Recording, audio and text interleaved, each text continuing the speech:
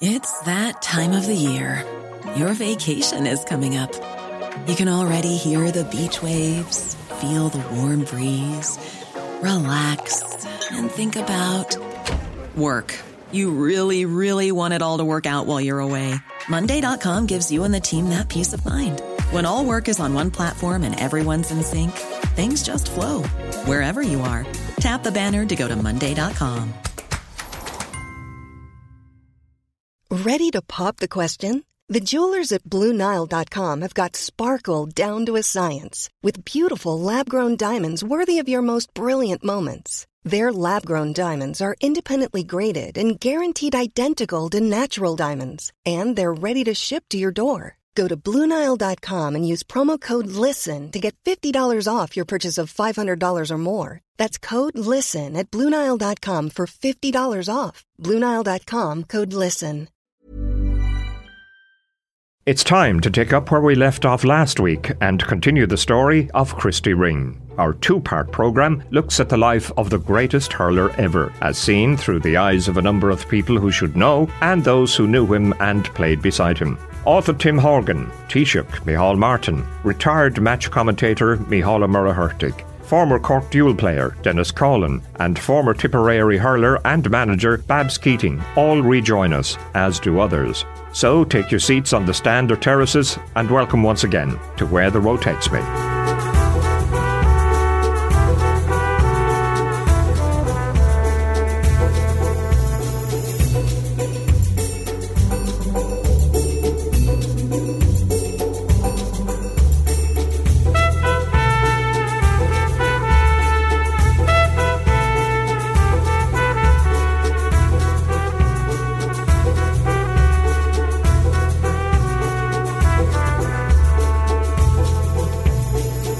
Born in Cloyne in East Cork to Nicholas and Mary Ring on October 30th, 1920, Christy Ring was the second youngest in a family of 3 boys and 2 girls.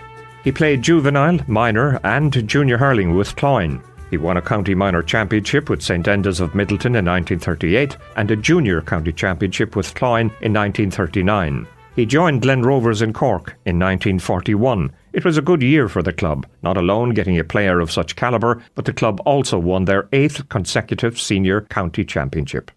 The question is often asked, when did Christy play his first full game with the Cork senior hurlers? Well, it was just a few weeks after that epic All-Ireland final between Cork and Kilkenny in 1939. Epic for the hurling, and epic also for the weather. It was known as the Thunder and Lightning final.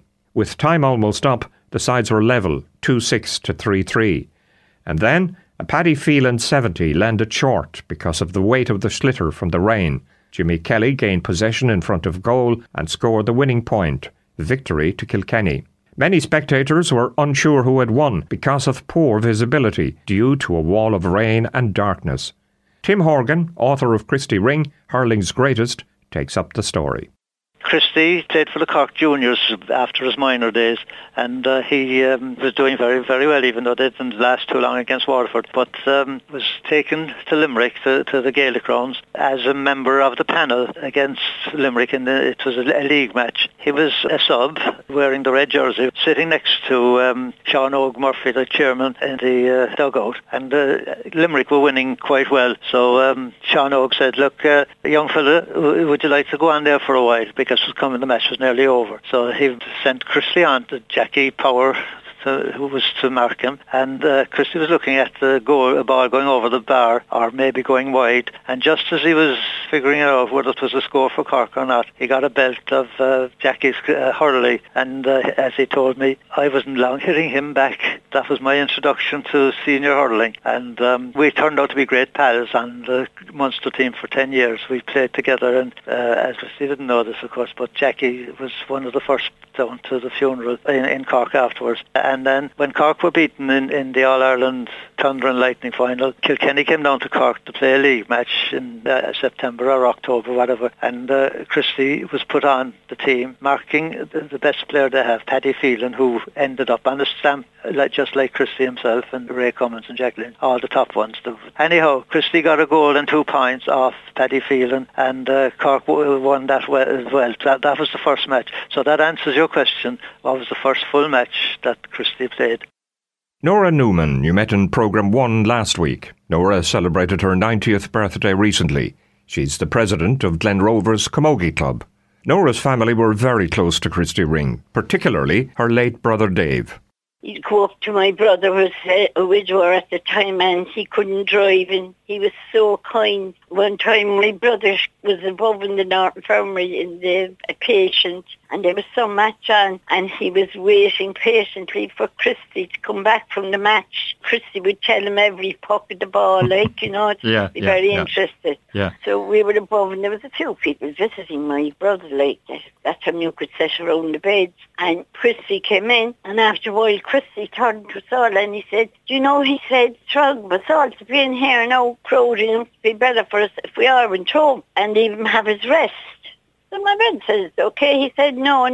So when signal went through between the two of them anyway. But we came out in the old Lord Infirmary, and Christy called me, and the other people were all going their own way. And he said to me, Nora, he said, if you want to come back up to Dave, he said, because he said, I want to tell Dave the ins and outs of the match. He wanted to know about it. But he couldn't tell him where we were all there. So he got rid of them all. He got rid of them all.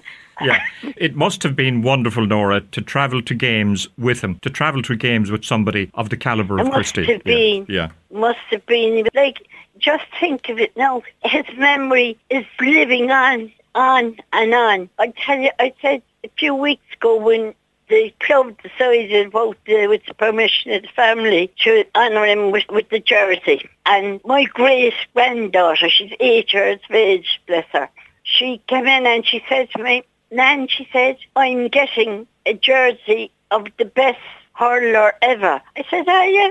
So she was all interested. So a few weeks after, she came in to me one day and she said, Nan, do you know who I met up at the training? She said.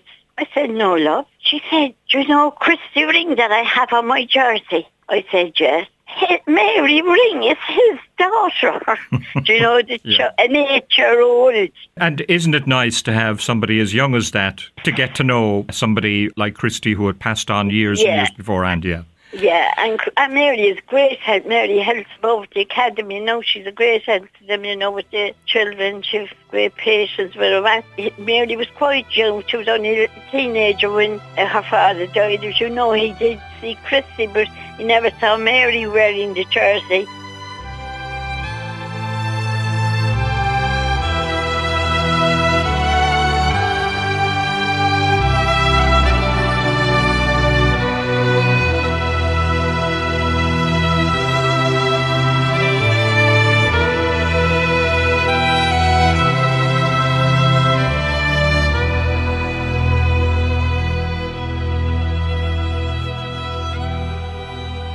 The point has been made in the programme about great players do not always make great managers, coaches or selectors.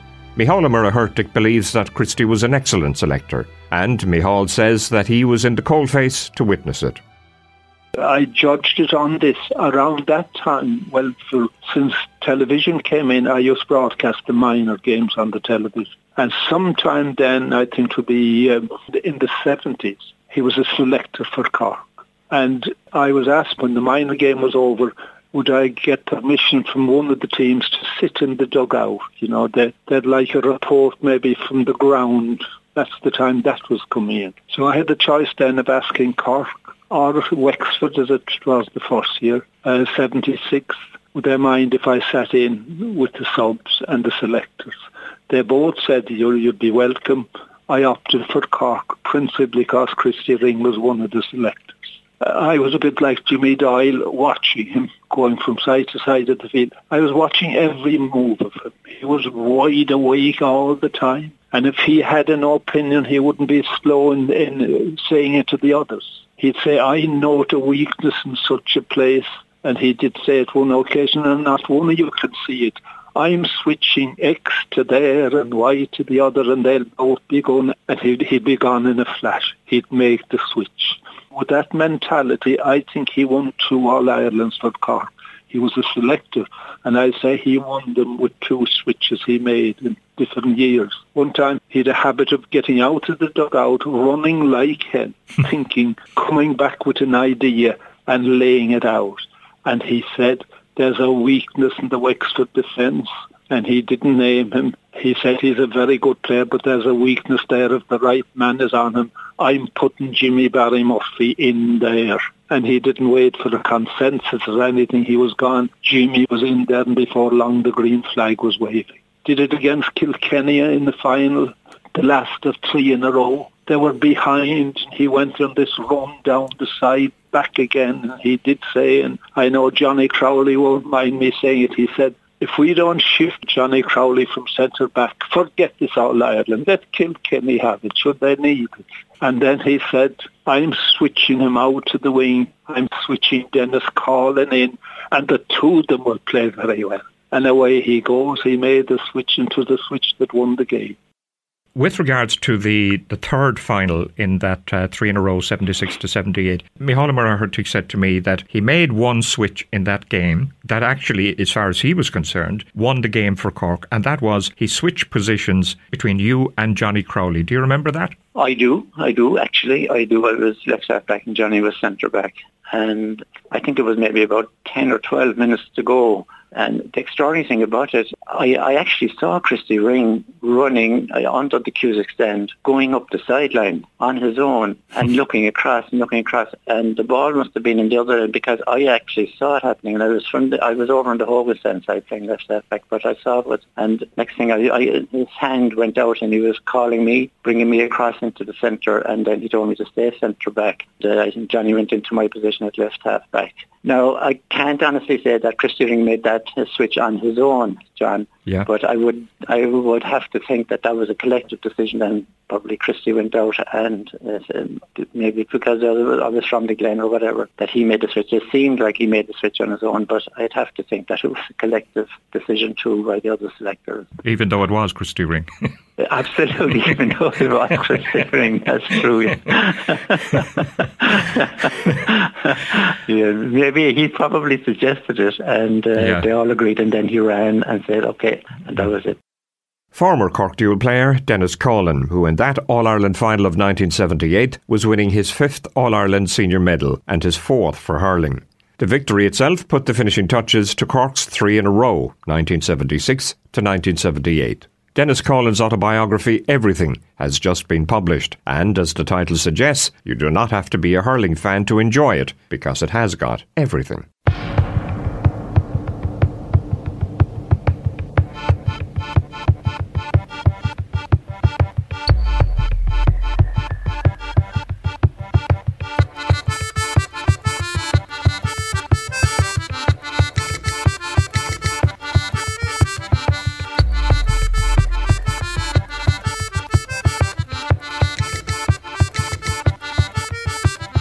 A past edition of Where the Road Takes Me featured the life and times of Cork entertainer Billa O'Connell. From that programme, and included last week, was a story about the gorgeous Gael, Jack Doyle, wishing to meet Christy Ring.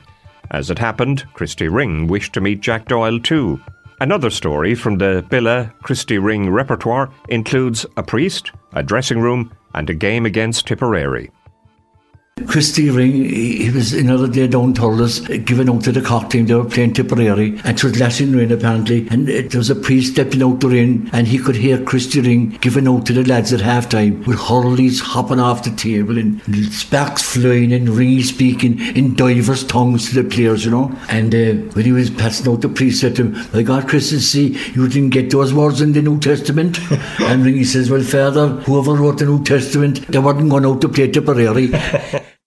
Well, I remember about 78, Christy wasn't a talker in the dressing room. Now, in the dugout before the matches, I got more stories out of him than most because he used to be nervous and talkative. But in the dressing room, it was his presence. I mean, it was inspirational. And he always wore his best suit and shirt and tie, and he'd stand at the door before we went out with a hurley in one hand and he'd hold the hurley up and his other hand up, and he'd say, "We're from Cork." And I mean, if I did it, they'd be laughing at me. But when Christy Ring did it, I'm telling you, he had to hear us standing up in the back of our heads. The Thursday before we played Kilkenny, which was going for 3 in a row, was the one time I remember him speaking for half an hour to the team, and it was magic. I mean, you just could hear a pin drop. And that was the only time I remember him being loquacious, and it was fascinating to hear him. Dr. Con Murphy, Cork's GAA doctor for over 40 years, now retired. And that brings Part 1 in Programme 2 to a close. The Christy Ring story, Programme 2, Part 2, continues after the break. More stories and more memories of a hurling maestro, Cork's greatest and the greatest hurler ever.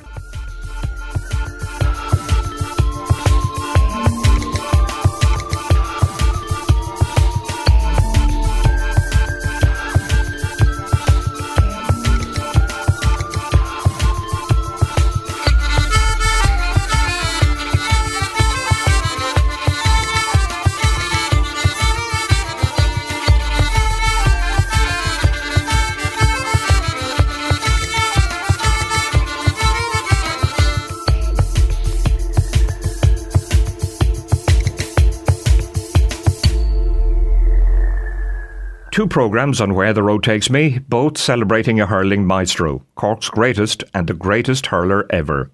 Christy Ring, born in Cloyne a few days over 100 years ago on October 30th, 1920. 41 years after his death, his legendary status shines as brightly as ever. This week on Where the Road Takes Me, we bring the Christy Ring story to a close. It's Part 2 in Programme 2. Well, the present Taoiseach's late father, Paddy Martin, who was affectionately known as the Champ, enjoyed a very close friendship with Christy Ring. C103's GAA reporter Finbar McCarthy has been speaking to Micheál Martin about that friendship and the force of nature that was Christy Ring.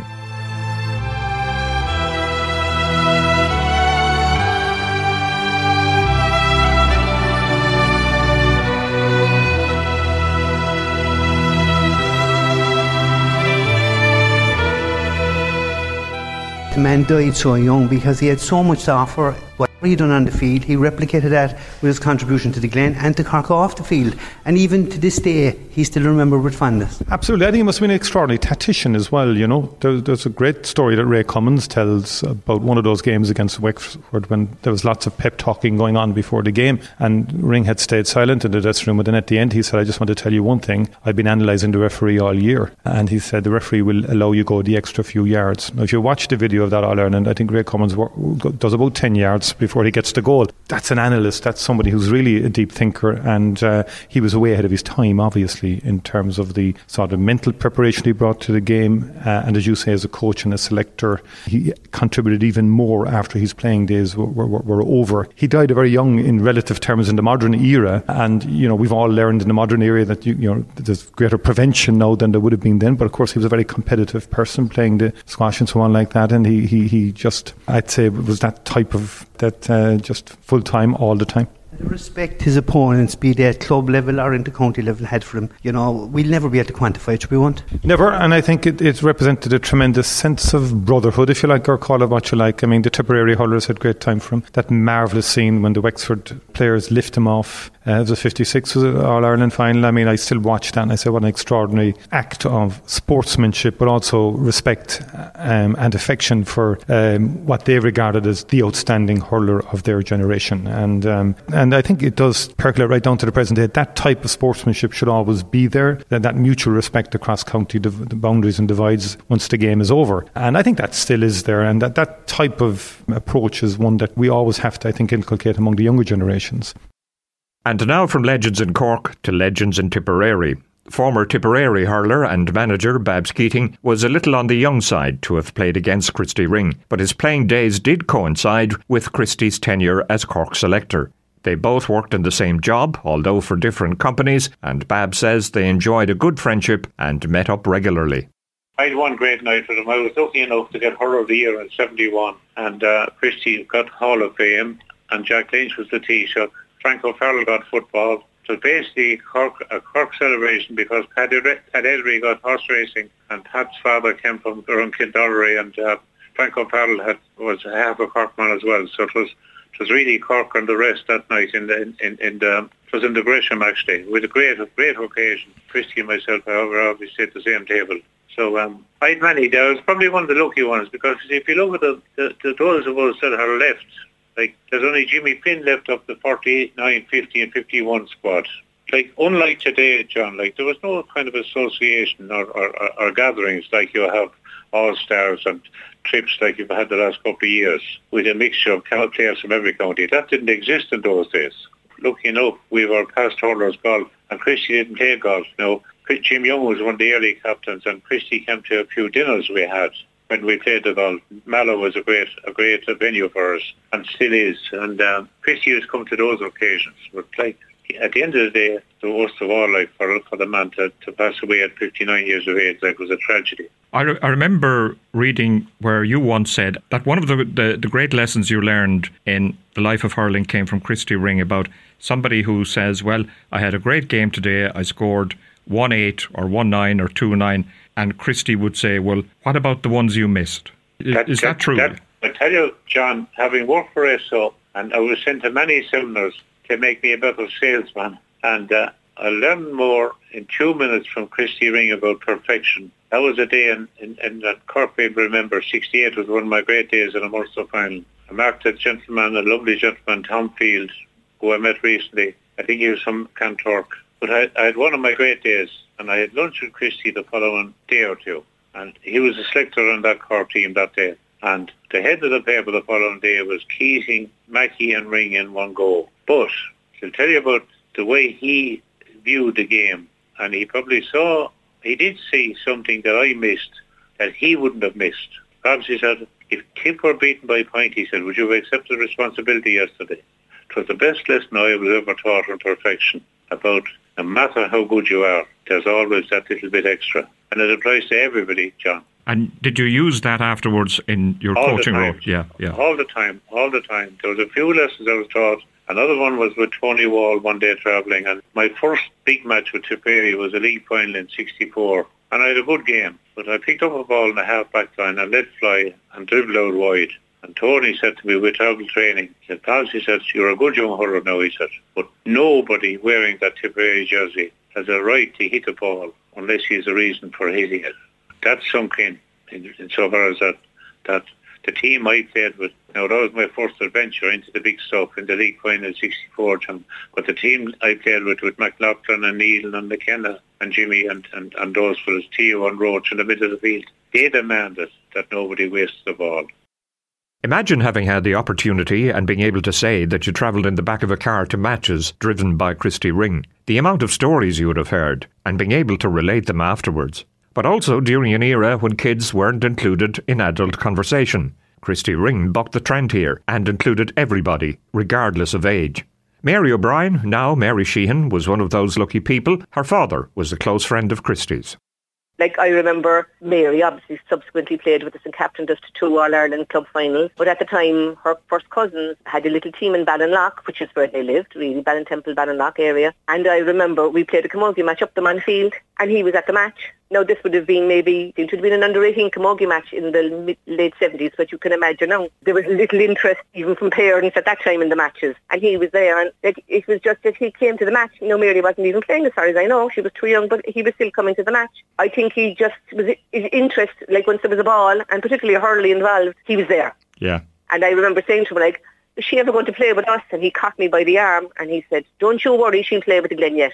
And she did, obviously. But he had a way of he had these piercing blue eyes, is my memory of him, was those eyes, and he'd kind of stare at you, and if you said something, and he'd grab you by the arm, he'd go, "You're right," you know? It was as if, like, the light bulb went on, he went, "You're right," and he had massive hands. I remember somebody saying that when he was speaking to you, he'd be prodding you, you know. Oh yeah, you got a poke, like. Yeah. Do you know, and he I don't think he realised he was doing it. It was just his he was bringing his point home to you, and he kind of dig you, like. And like, I remember the last match we went to with him, the Sunday before he died. Sure, like, we thought nothing of it because this was going to go on forever in our heads. But it was the Mon. It was a Harty Cup match in Buttevant, and of course we were there. We were always early because he wasn't he could have been a racing driver, I'd say, in a previous existence, because he, as I said, he was never one to sit in a traffic jam, and he was a fantastic driver. He could drive with one hand, he was brilliant, and we didn't have a car, so we were enthralled with this. But we went to the match, and before the match, the teams were warming up, and obviously not to the same extent as they do now. And he went down to the wire. He was watching, because we were watching them on, because there would have been a lot of Glenovers players playing with them. But he was watching St. Coleman, and he went down to the wire, and he called, I think it's a brother O'Donnell, no, I don't want to say the wrong name. He called him over, and he said,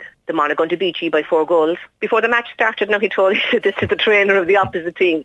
And I can't remember the exact score, but it was in and around that.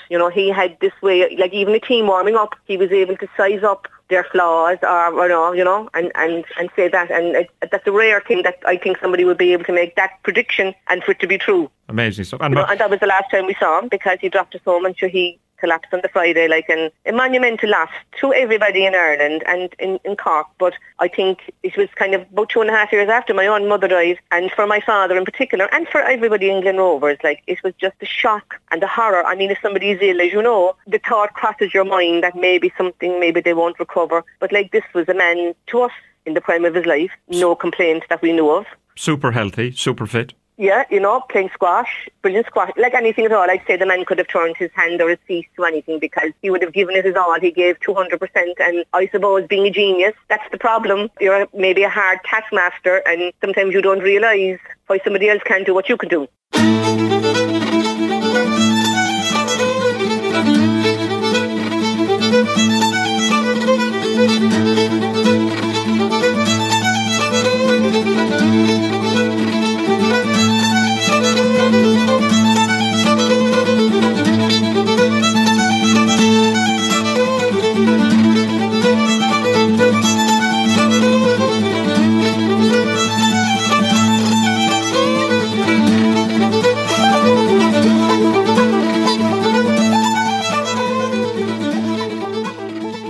Christy was a very religious man and attended Mass regularly at St. Augustine's when he lived close by.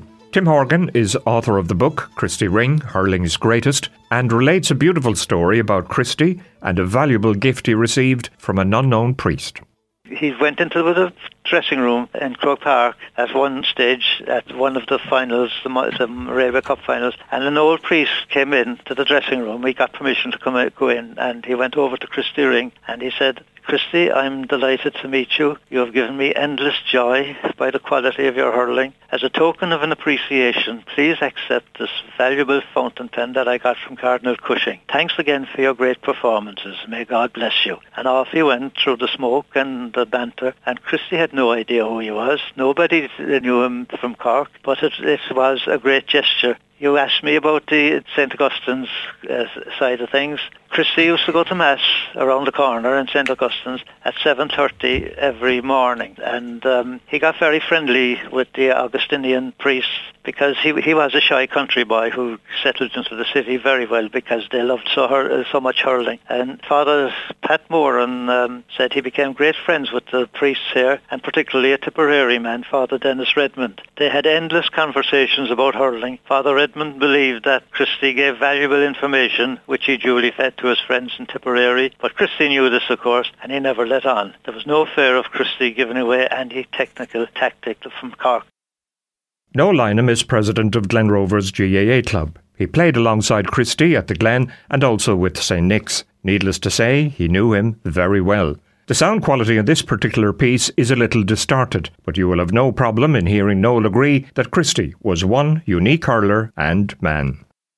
Oh, well, unbelievable. I mean, he played 27 years in the Cork County Championship with Glenrovers. 27 years. That's a fantastic record. And to be voted Hurler of the Year at the age of 38. Exactly, yes, That's it. You played with him, did you? I did, yeah, I did. Tell me what it was like. Fantastic, actually. He was a very quiet man regularly. You know, if you meet him often in the street now, but on the field he was a different man altogether, like, you know.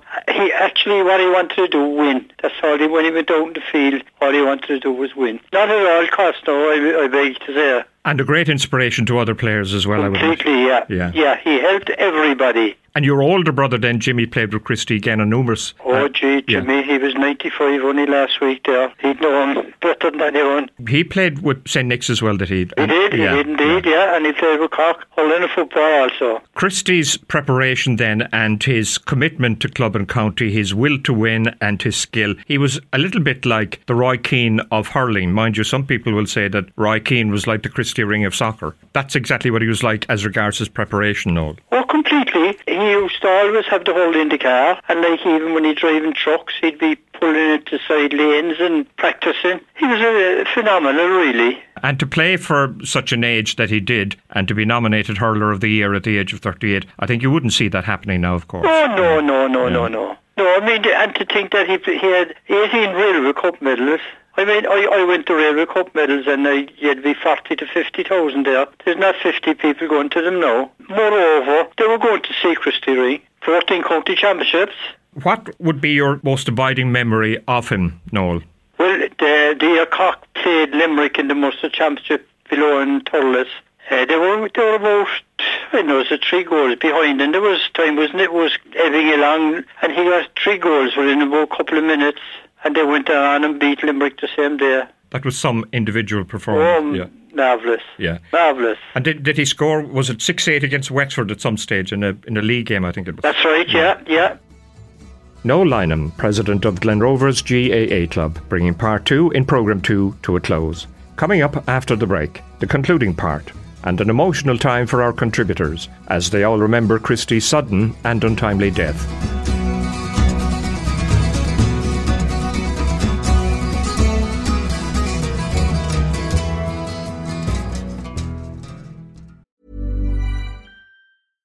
How would you like to look 5 years younger? In a clinical study, people that had volume added with Juvederm Voluma XC in the cheeks perceived themselves as looking 5 years younger at 6 months after treatment. Look younger, feel like you. Add volume for lift and contour in the cheeks with Juvederm Voluma XC. Reverse signs of aging by adding volume to smooth laugh lines with Juvederm Volure XC. For important safety information and to find a licensed specialist, visit Juvederm.com. That's JUVEDERM.com.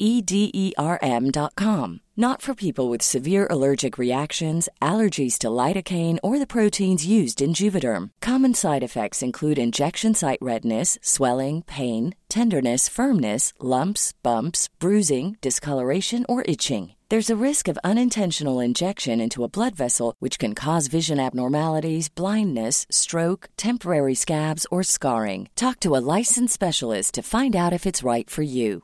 Ready to pop the question? The jewelers at BlueNile.com have got sparkle down to a science with beautiful lab-grown diamonds worthy of your most brilliant moments. Their lab-grown diamonds are independently graded and guaranteed identical to natural diamonds, and they're ready to ship to your door. Go to BlueNile.com and use promo code LISTEN to get $50 off your purchase of $500 or more. That's code LISTEN at BlueNile.com for $50 off. BlueNile.com, code LISTEN.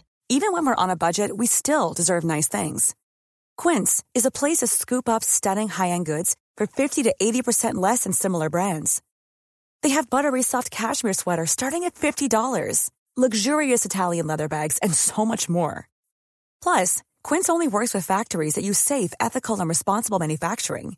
Get the high-end goods you'll love without the high price tag with Quince.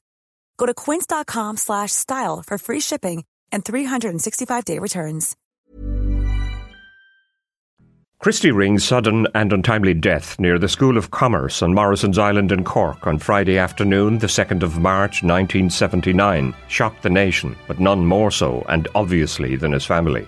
When you're famous, the best hurler in the land, you're blessed with charisma, and you're respected equally so by your teammates and your opponents. It's quite understandable that the public tend to take ownership of you, take you to their hearts, and grieve at your passing.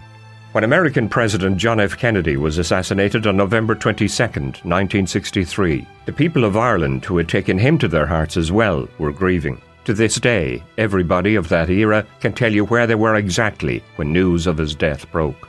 It would be the exact same with Christy Ring. I have asked some of the contributors to this programme to reflect on where they were when news of Christy's death broke. 41 years later, it is easy to detect the emotion in their voices when recalling that day. Tim Horgan is author of the book Christy Ring, Hurling's Greatest.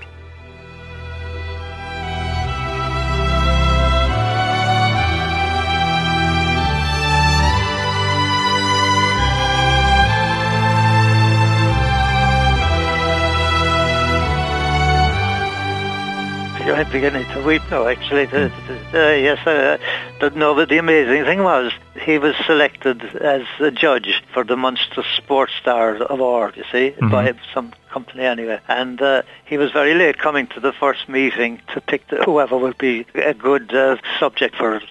And Christy was out training the Cork team at that stage, and he came to the Imperial Hotel where we were gathered, and he sat down. I apologised for being late because he was just at the training, and they were going through the subjects anyway, with rugby and soccer, and then they came to hurling, and we'd have to have hurling as well. Chris said, we will not. When Tipperary come down the park now, if they beat us in June, we'll look right Egypt. And that was the Monday. Friday he was dead. But what you just said, Terry Kelly came back by train that day, and at the station they all got out, and there was dead silence. You know, it was just like Kennedy. And the funeral then, Tim, was the amount of people would relate back to the amount of people that were at Terence McSweeney's funeral. Yeah. The amazing thing is that he was born the same week, not the same week, you know, from Monday to Friday, but from Wednesday to Wednesday. He was born, and Terence McSweeney was lying in state in the City Hall, having died in Brixton, and Kevin Barry was hanged on Monday, and Christy was in the middle of it all. Not that he knew, but he was very much a nationalist. For Dr. Con Murphy, Cork's GAA doctor for over 40 years, Christy's death was an enormous jolt in life. Remember, Dr. Con had told us in a previous programme how he believed he had the best seat in the land, sitting next to Christy Ring in the Cork dugout. Like everybody else on that Friday afternoon, this was something which he found was almost impossible to take on board. It was. I mean, I can remember that Friday afternoon, and I remember Dennis Collin was the first fellow I rang, because a few weeks before that, myself and Christy went in to visit him in hospital, and there was a worry about his health at the time, and Christy was putting holy water on him, and he was actually crying, and that was the last time I saw him. I remember that day I said to Christy, what do you think of our chances of 4 in a row? And he said, something always goes wrong. I thought how true that was.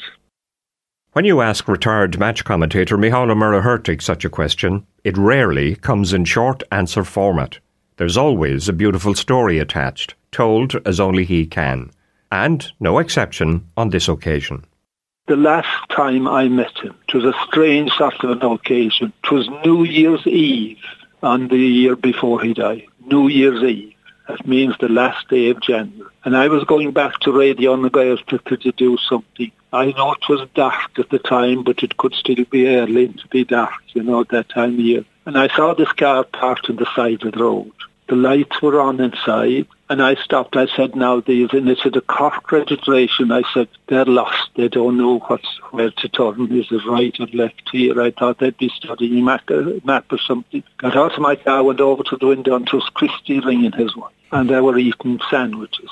And they didn't appear to be lost or anything. And he said, I'm over here now. I brought young Christy over for a week in the Gaeltacht before the schools opened.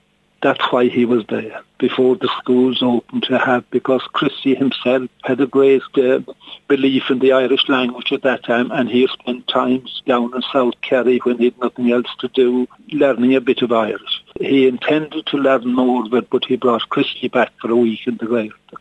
So then I knew it was a frosty night. The weather was bad, it was dry, but there was frost, and I knew there'd be heavy frost on what we call the county bounds, where you cross from Kerry into Cork. And I said, no, I think he should stay here. Anyone in Dingle or anywhere would be willing to keep in. I'll sort everything out and have the day going back tomorrow. Oh, no, says Christy. We have a habit in the Glen. On New Year's morning, we take the young lads out for a puck around. And he said, I have arranged with them to be down in the field at 10 o'clock on New Year's morning, and we'll be pucking around. There was no way he was going to stay in Dingle. He was going to be there the next morning. Finally, Micheál, it goes without saying that, like everybody, you were shocked at the suddenness of his death at such a young age and very saddened, obviously, too. It was indeed, and I went down to the wake and the funeral, and the amount of people, and people would show you going to a match where he was sick. Whatever card that they had at the time, or whoever had it, was still going around. They'd show you he used to sit there now. Tony Shockness, he'd be sitting there, and of course, with the passing years, to different people, but everything about him. And I met, it was a while later, I met, several other players, and they were all saying, well, there was nobody like. And Roy Keane, I met Roy a few times, but I met his father, and I said to the father one day, did Roy ever play hurl? He'd make a great hurler, I said, with the build of him and the attitude he has and everything. He never played it, but he saw the greatest hurler that ever lived. Who was that, I said? There was only one, Christy Ring. And when he died, I took the two lads up to his home. He said, you were there the same night. I took them up there to show them Christy Ring. And for the rest of their lives, they could say, we saw Christy Ring. But they saw him in the coffin. But it was a good idea to bring them up, so people spoke about him. He was long stature when people were talking about him. They were still talking about him. His last game, 1966 in Limerick. That was a long time from 1937. It goes without saying that everybody was shocked when hearing of Christy's sudden death. But what made it more traumatic was why. Why did somebody who never smoked or drank, who was as strong as a powerhouse, who played his hurling at the very top end, who played squash regularly, how could somebody who did all the right things suffer a fatal cardiac arrest? The question also applies to a lot of young sports people who have suffered a similar fate. The death that had everybody asking the same question again was that of Cormac McAnallen, the young Tyrone footballer who died suddenly in 2004 at the age of 24. To get some answers, I put those questions to Sharif Sultan. He's a professor of vascular surgery and he's based in Galway. John, that's a very good question that requires a lot of steps to answer. So let's go back to the basis of the question. We know that exercise is one of the most powerful tools for improving health overall. Everybody knows that. It improves the cardiovascular risk factor, including decreasing weight, blood pressure. In fact, it allows the insulin to operate better so the patient doesn't develop diabetes. So everybody knows that. We know that any small amount of exercise allows you to reduce your risk of heart attack and sudden death compared to any sedentary life. However, what nobody notices is the level of exercise that can produce any harm on the heart. That's what we're talking about. So you could find a guy who's fit and healthy and suddenly get a cardiac arrest or sudden cardiac arrest on the pitch and they get the defibrillator, try to get him back. So what's going on and why this is happening? Is it genetic? Is it a problem that we know about? There's a lot of focus on what we usually call electrophysiology or the electricity of the heart. What they found that high-intensity training will lead to an increase in the cardiac output and increase in the size of the heart chamber. You know that there's 4 heart chambers, and sometimes this heart starts to becoming bigger and bigger. And if the guys have a genetic predisposition to such a problem, the heart becoming bigger, the right more than the left. And when this happened, and it's well-known fact in Italy, and they have published a lot in it, and they found that, in fact, it happened in 1 in 5,000 young athletics. They developed what you usually call it arrhythmogenic right ventricular cardiomyopathy, and nobody's allowed to sign in any soccer team in Italy without this being excluded. So what happened that the heart starts, rather than have a very good muscle, it replaced with a fibrofatty infiltration, which is basically fat rather than muscle. When this happened, there is no electricity around this area. So the heart starts sending abnormal pulses, and that's what usually happens. You may remember in last week's programme, Babs Keating spoke about Christy's strength and the strength required to drive a large truck when power steering wasn't an option. During my time as a bus driver with CIE, I often drove a double-decker bus with 80 people on board when the power steering had failed.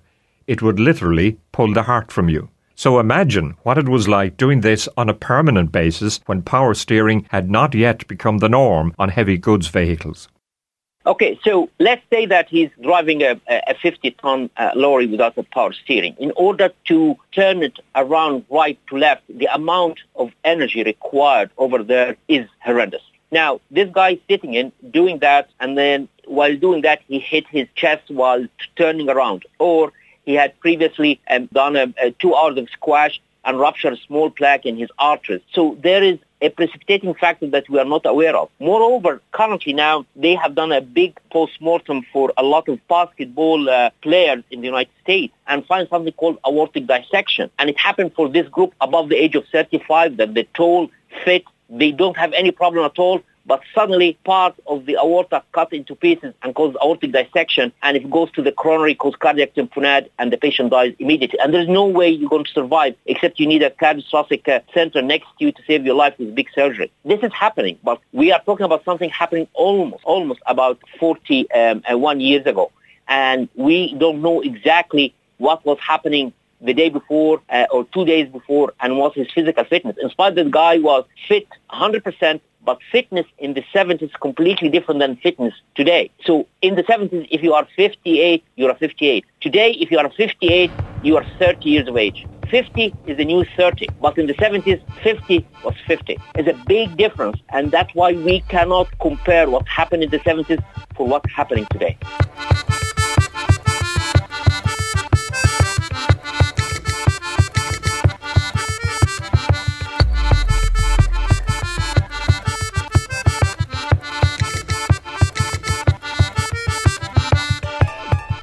And nice touch, and just to give you an indication again as to the calibre of the man, naming a bridge in Cork after him, and it must have been very emotional and very, very good for Glen Rovers carrying the Sean Óg Murphy Cup across that bridge back in 2015. Yeah, that was a seminal moment for the club, definitely for Glen. Extraordinary that the bridge is on the north side and it's named after him, and it was a bridge that we'd cross over to go back to Blackpool, and so that was a wonderful occasion, I have to say now. And I was sort of disappointed one for his wife and Christine Mary at the time, I suppose, but at the same time it was delightful that it happened.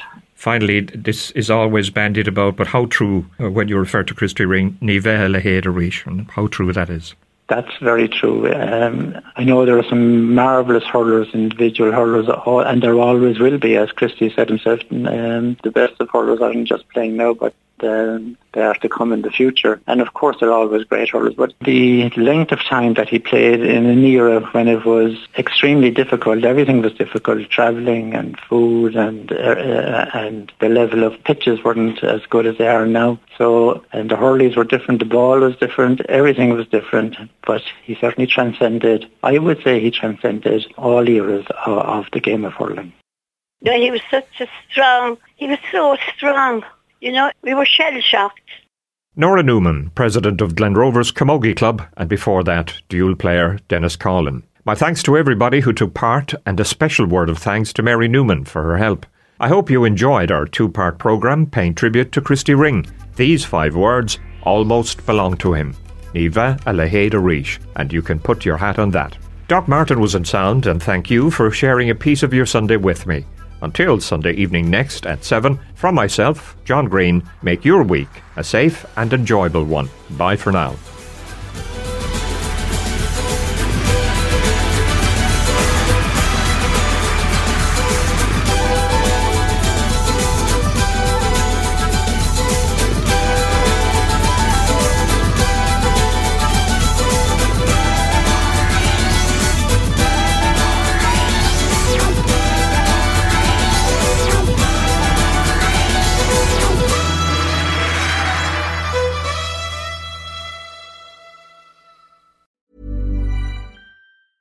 A lot can happen in the next 3 years. Like a chatbot may be your new best friend. But what won't change? Needing health insurance. United Healthcare Tri-Term Medical Plans are available for these changing times. Underwritten by Golden Rule Insurance Company, they offer budget-friendly, flexible coverage for people who are in between jobs or missed open enrollment. The plans last nearly 3 years in some states, with access to a nationwide network of doctors and hospitals. So for whatever tomorrow brings, United Healthcare Tri-Term Medical Plans may be for you. Learn more at uh1.com. Hey, it's Paige DeSorbo from Giggly Squad. High quality fashion without the price tag. Say hello to Quince. I'm snagging high-end essentials like cozy cashmere sweaters, sleek leather jackets, fine jewelry, and so much more. With Quince being 50 to 80% less than similar brands. And they partner with factories that prioritize safe, ethical, and responsible manufacturing. I love that. Luxury quality within reach. Go to quince.com/style to get free shipping and 365-day returns on your next order. Quince.com/style.